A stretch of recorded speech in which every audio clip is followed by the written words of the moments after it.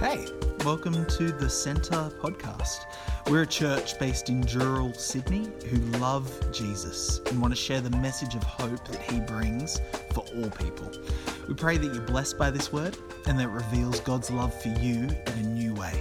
Enjoy. Well.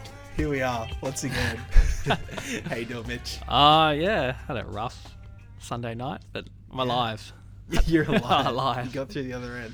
I did. You're right. Your abs are looking particularly good today through that shirt. Yes, I got a good workout. So myself and the children contracted a vomiting bug Sunday evening. So good fun. Yeah, it was only a 24-hour one though. It was, yeah.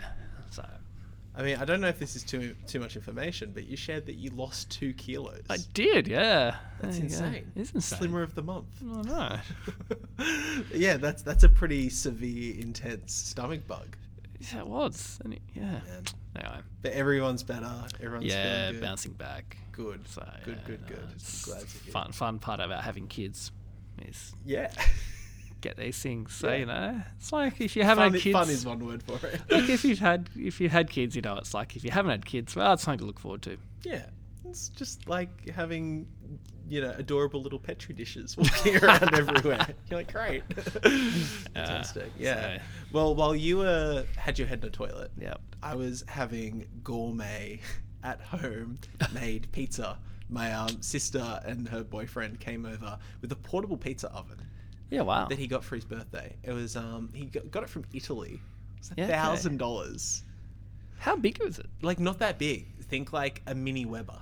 Okay. But like obviously a different shape. Like it's a pizza oven, kind of this an arch sort of shape. So you could plug it into like a gas bottle, or you could put wood or coal in there for the fire. But yeah, he had gas, and it gets up to like 400 degrees in there. Yeah, wow. So yeah, he like brought his own dough. Brought his own like cheeses and salami and the sauce. He made the sauce from scratch. It was genuinely some of the best pizza I've ever had. Yeah, that sounds amazing. It was very good. So yeah, no, it was fantastic. Yeah, sure, worth someone else paying $1,000. Yeah, not you. yeah. But no, it's a a full art. You got to get the dough right. You got to get the heat right. You got to get the sauce right. So Yeah, I just thousands of years of tradition. Yeah, I know. Gosh. Actually, they've been saying we've become a bit of a pizza snobs in the last little while. Well, there was a while there where Rach and I, if we want to get a pizza, get a Domino's one. But now we more go to like, I've forgotten the guys on Old Northern Road just around the corner. Gone to them a few times. The pizza shops next to Guardian Real Estate. Oh, they're no. really good. Okay, so hold on. It's not Viviano's. No. It's not Enzo's. No. The other one. I don't know. It's a little shop. Anyway, right. We've been doing like I gave a shout out to their competitors, but not them. Sorry, guys. Anyway, but we go to places like that now. Get like those more. Yeah. Domino's is pretty rubbish when you start to eat like proper pizza. Look, it makes a big difference. Does. Like when you got pizza that hasn't been made by a 14-year-old on minimum wage. Like an old Italian man who's been owning the company for like 30 years. Yeah. Who would have thought? It makes a difference. So. Yeah. How are you in the kitchen though? Terrible. Really? What do you cook if you're trying to like impress Rach? That's what takeaways for. Okay, that's fair. That's fair. Dude, none of us like cooking. Yeah. That's all right. Rachel Get to play to your strengths, Yeah, no. Rachel can cook, but she doesn't enjoy it. Like I find it just a chore. Yeah. Sure. Would you say that it's your cross that you need to bear? Yes. Well, a perfect segue into... No, I shouldn't make light of it. It was honestly a pretty moving sermon on Sunday. It was really, yeah. Just real honour to have Jordan join us. I think Open Doors is, you've said, an organisation that you are quite passionate about. I don't want to put the words in your mouth, but why do you like Open Doors particularly? And without like slinging mud on any specific other organisations, what do they do well that you particularly love? So I think Jordan summarised it really well. They're not about eradicating persecution, but supporting.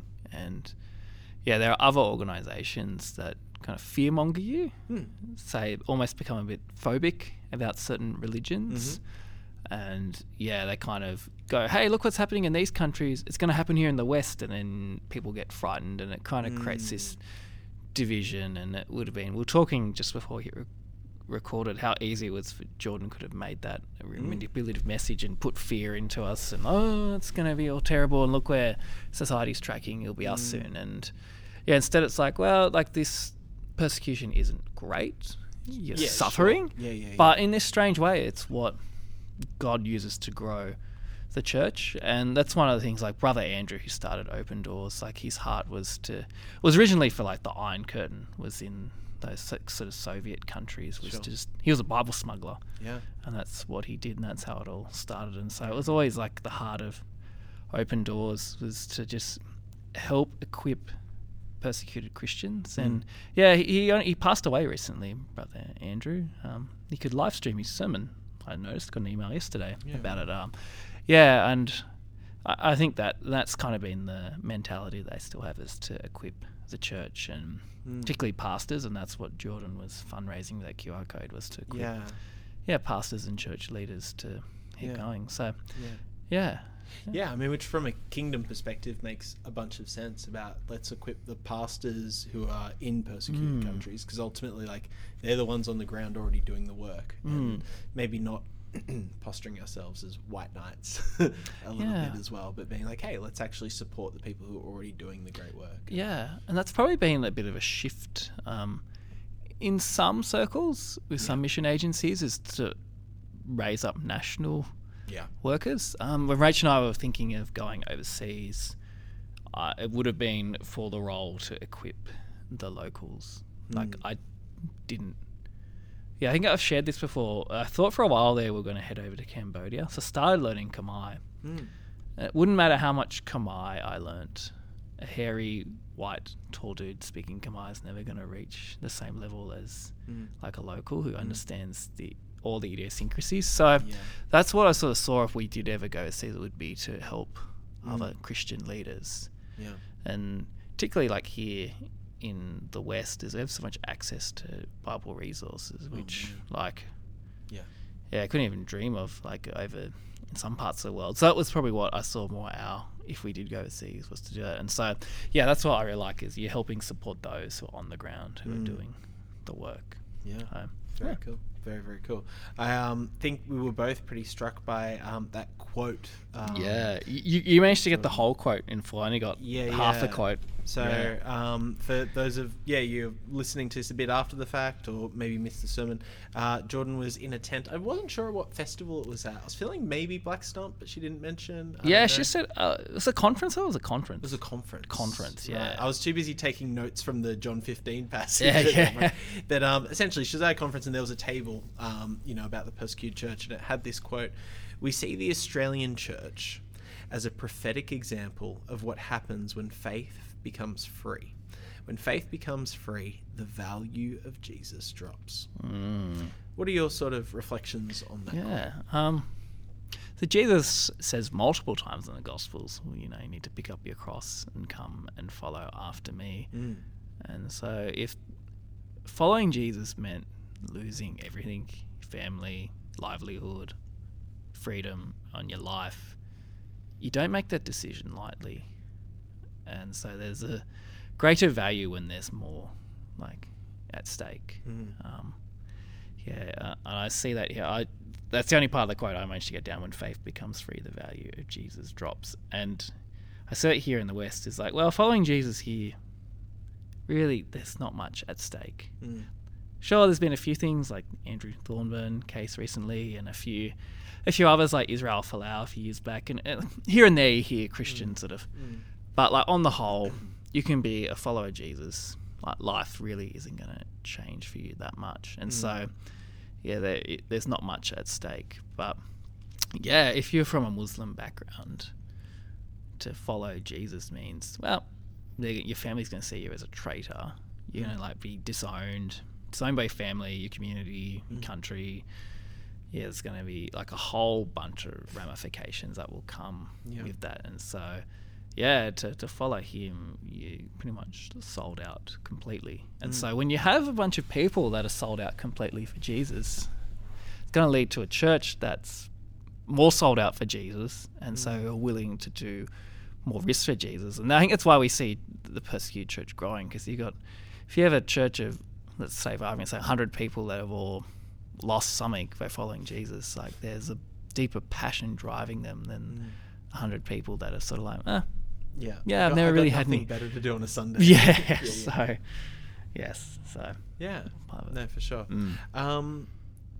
How does the idea of this, like the Australian church being a prophetic example, what do you see as maybe some things that make us lax in our faith, though? You know, you've kind of seen about a lack of persecution, but how do you think that kind of actually manifests itself? I think it's an element of comfort.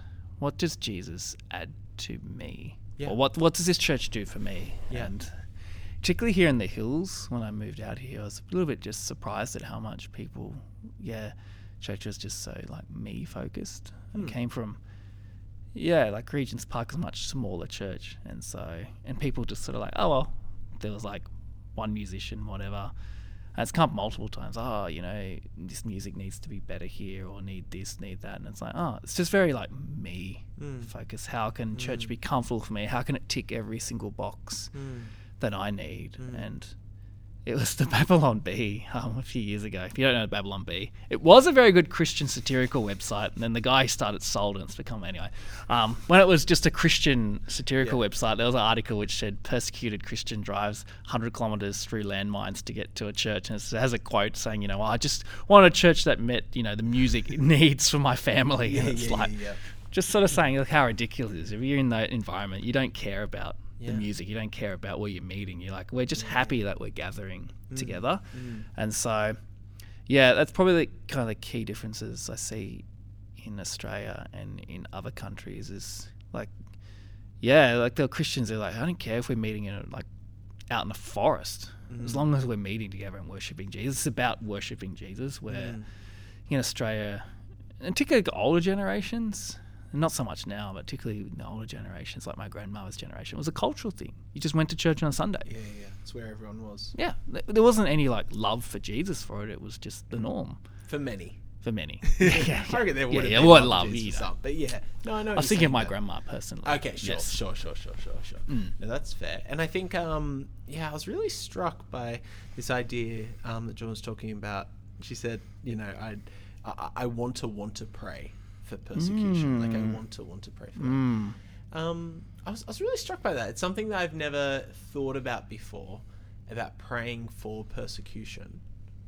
I don't know. What were your thoughts on that? Like, I just think it's a really original idea for me personally. Well, it's an interesting tension. The Book of Acts, I think, gives us a great little window into how we can deal with persecution. So in the early church, persecution causes the early church to spread out and go and to grow. But then when Paul is arrested, he actually appeals his case to the authorities. Sure. And so I sort of see this element of praying for persecution in some sense. You can't call what's evil good. Like, it's like Jesus' crucifixion. We needed it for salvation, but you can't call it a good. You can't say, what happened to him was a good thing. It was an evil act which led to a good outcome. And so persecution is still evil. Like, there are people who, sure, they find joy in the Lord, but being whipped and tortured and starved and whatever else isn't a good thing.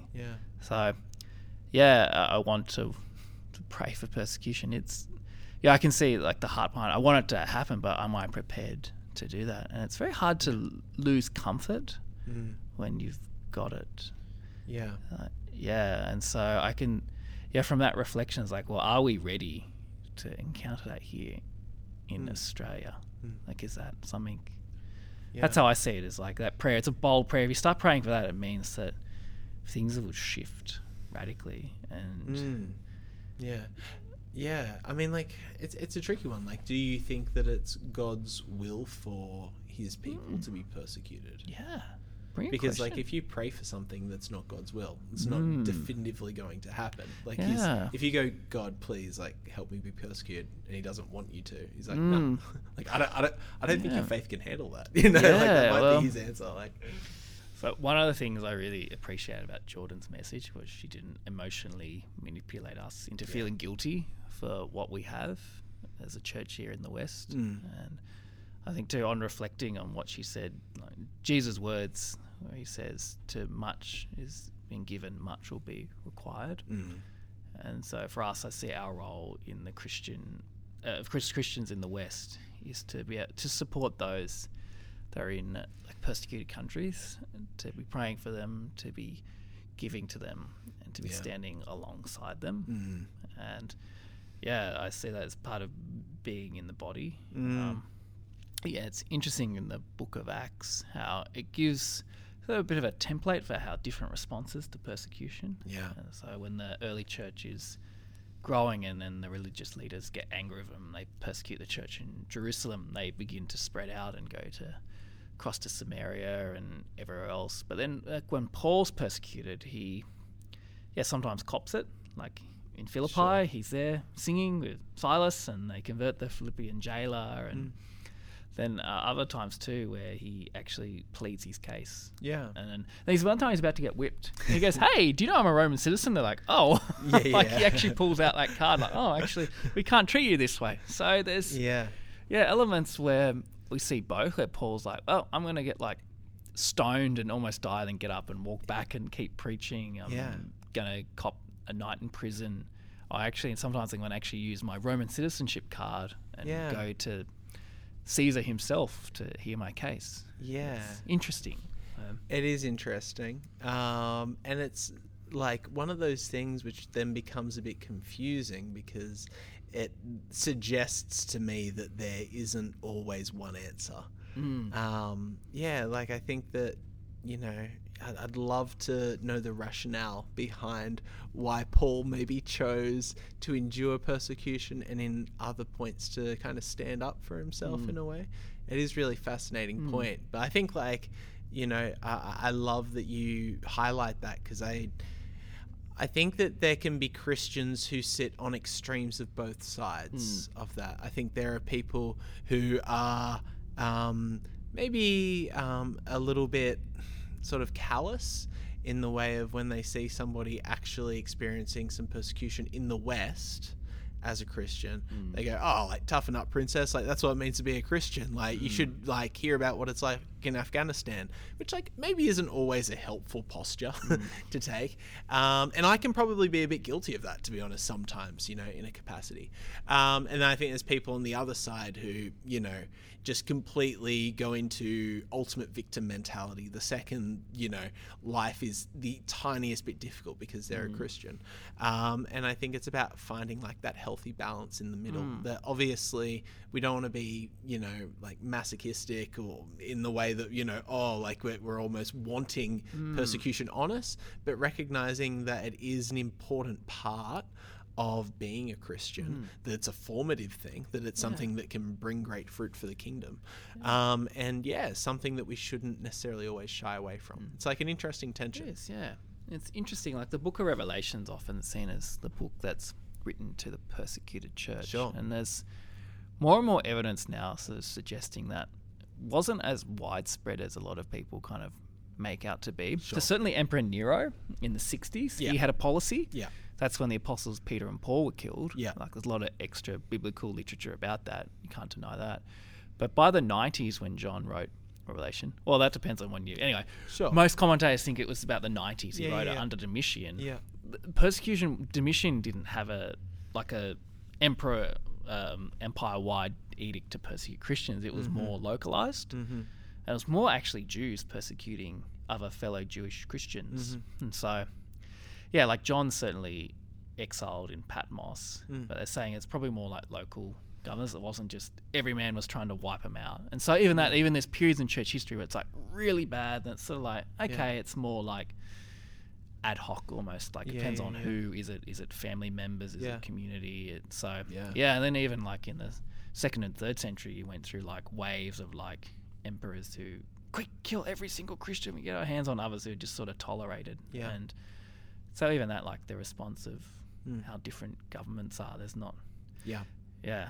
But for sure.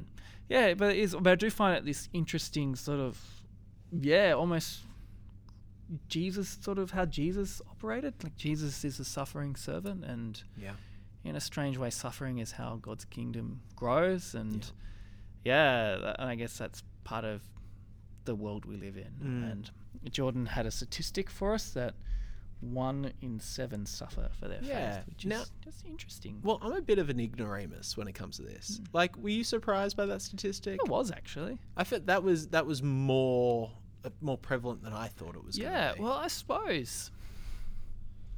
Yeah, I guess Christianity, like in the West, it's declining, but globally, Christianity is growing. So there's parts of the world it's just absolutely exploding. Well, again, the places where it's expanding and growing is where it's maybe a lot more dangerous. Like a country like China, it's guesstimates of we're talking like more Christians in Australia's population, maybe double. We might be 50, 100 million Christians there. Like, people just don't know. So people in China aren't ticking Christian on the census. No.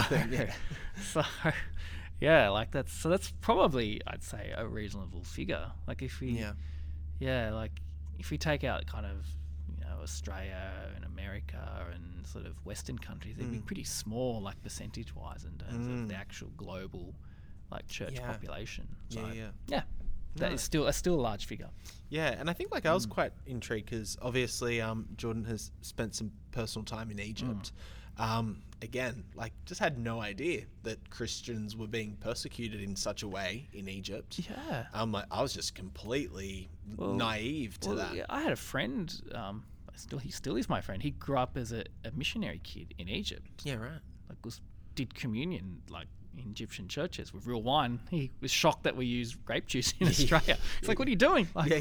So I was surprised too. It's that's Coptic kind of Christians. So, I mean, it is fascinating, and it's something that you've already said, how quickly a government or a country can change. But one thing that I found striking, and if you haven't gone on it, I'd recommend just for listeners, Open Doors website, the World Watch List. Mitch provided a link to it in this week's Bible study notes for this, theme of the persecuted church. But you can just kind of go on Open Doors website and find it, opendoors.org.au.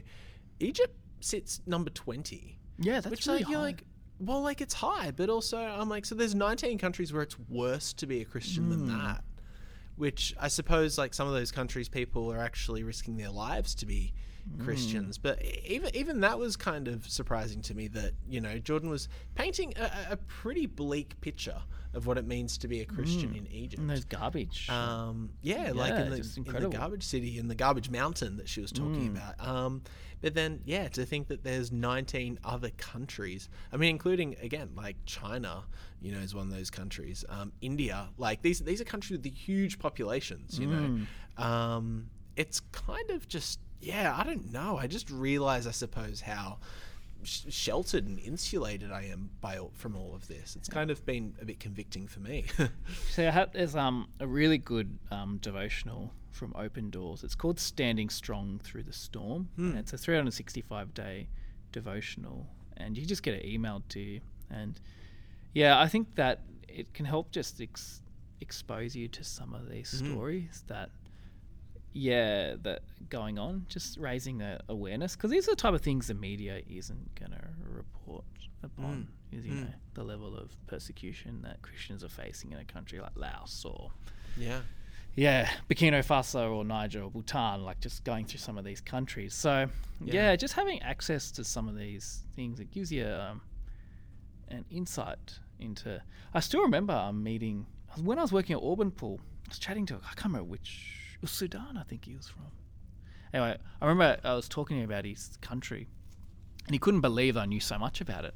Yeah. And I came in good inroads. I said, well, actually, I'm trying to become a pastor, and And so, also too, just for, particularly as we live in such a multicultural society, there's people from these countries who, just having a bit more awareness of some of the issues that are facing there, it just gives you just more awareness of what to pray about. Was it Spurgeon? I think it was Spurgeon. He said, have a Bible in one hand and a newspaper in another. The idea being, you need to have God's word, and also the newspaper, what to be praying for the world. What's going on in the world. Yeah, it's really good. It's really, really good.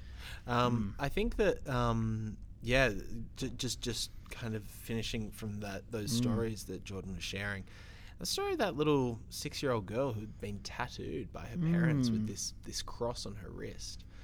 Again, I mean, just like a pretty phenomenal story about somebody who, or two people, obviously her parents, who see the value of following Christ as so high that you choose to, mark your daughter with that. Yeah. Well, I think for people like that, you've just embodied like Hebrews mentality of like, well, Jesus is greater. Yeah. Stuff like Hebrews 1, Jesus is greater.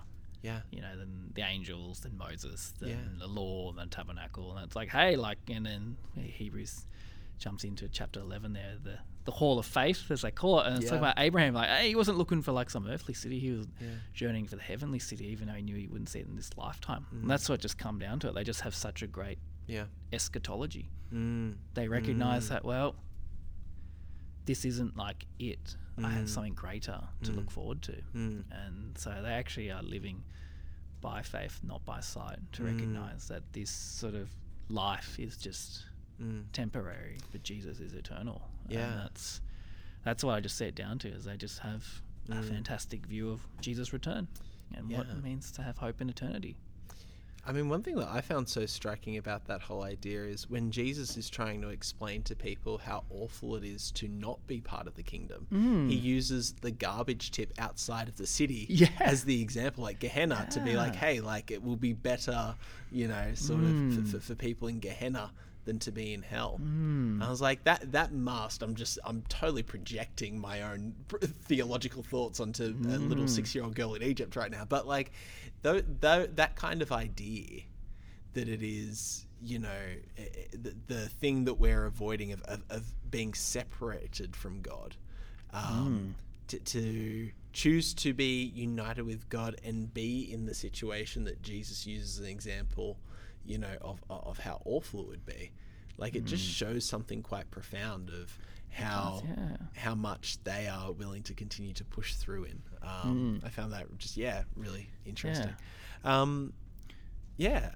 mean, like you kind of said as well, before we sort of went on mic, that it was kind of cool to hear that 2 Timothy 3 sort of passage read in a bit more context. Did you want to, as we close, kind of reflect on that a bit? Let me whip that up on the old Bible app.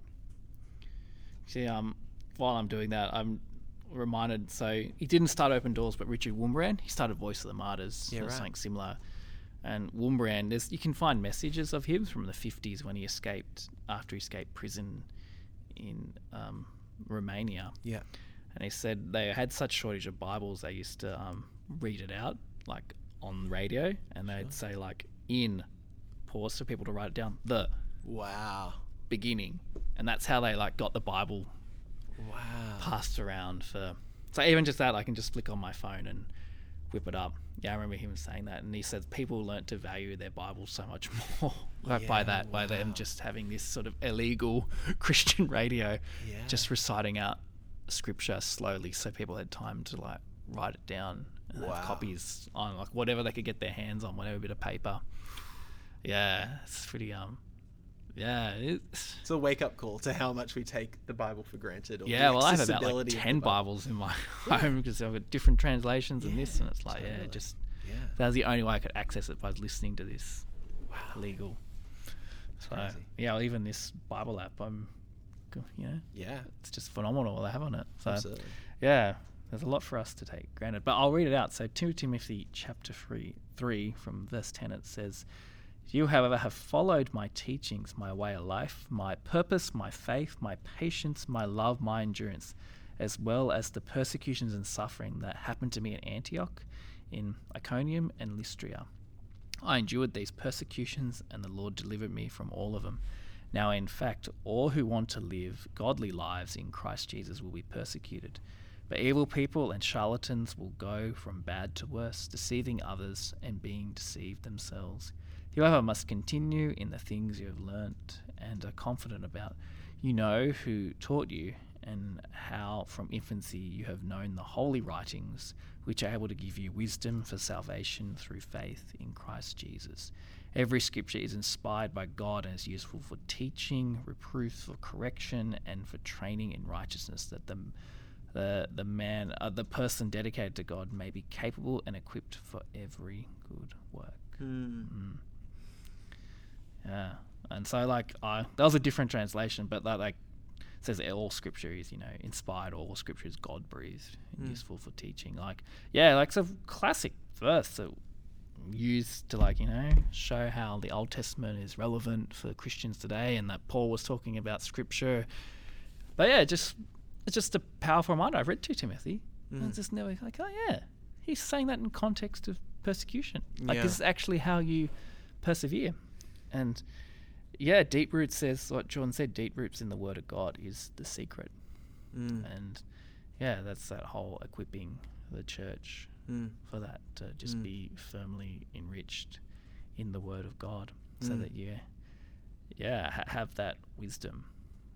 I love that where it says there, you've known the holy writings which are able to give you wisdom for salvation, faith in Jesus. And that's part of it, is that, in the persecutions, just dig in deeper to God's Word, and that will be your anchor. So good. So good. Well, what a treat to have Jordan share and to find out more about the work of Open Doors. It was a little palate cleanser between our series of tending the garden and moving into now our Christmas series. I believe you're cracking that one open, Road to Bethlehem, this Sunday. What can we expect? What are we looking at? So we're looking at Luke's account of the birth narratives. Great. So kicking off with Elizabeth and Zachariah, and starting with the prophecy that Gabriel gave to them.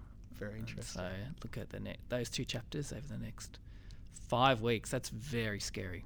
4 weeks of pre-Christmas stuff, and then sermon 5 is Christmas. That's really scary. We blink and it will be 2023. Yeah. What as you've kind of been preparing so far for this sermon, what's something that's really been tickling your fancy about the passage that you're the nerd in me is how Gabriel only is mentioned in 2 books. Both of them about the end times. So Gabriel appears to Daniel. And it's here's the stuff that's going to happen at the end of days. Then Gabriel appears to Zachariah, and it's that the end, the last days are coming. And so and John's the kind of the linchpin between the old and the new. So he's the last of sort of what we'd say the Old Testament prophets in inverted commas. And Jesus is the new. And so there's that. And there's an Elijah Elisha sort of image happening. So Elijah, so John's called Elijah, but Elisha has double portion of. And so if John's Elijah, then Jesus is automatically Elisha. The greater prophet. So sort of just looking at that. Very cool. So, very cool. Looking forward to it. I'm looking forward to a classic, deep dive into some OT. That'd be good. Looking forward to it. Well, thanks as always for the chat, man. Thank you. Thank you, everyone. We'll see you on Sunday. See you then. Thanks so much for joining us. Don't forget to rate and subscribe to help others discover this channel. Check out the description if you want to find out more or get in touch with us at the Centre Dural. But in the meantime, praying for God's hand over you as you continue to step into everything Jesus has in store for your life. Be blessed.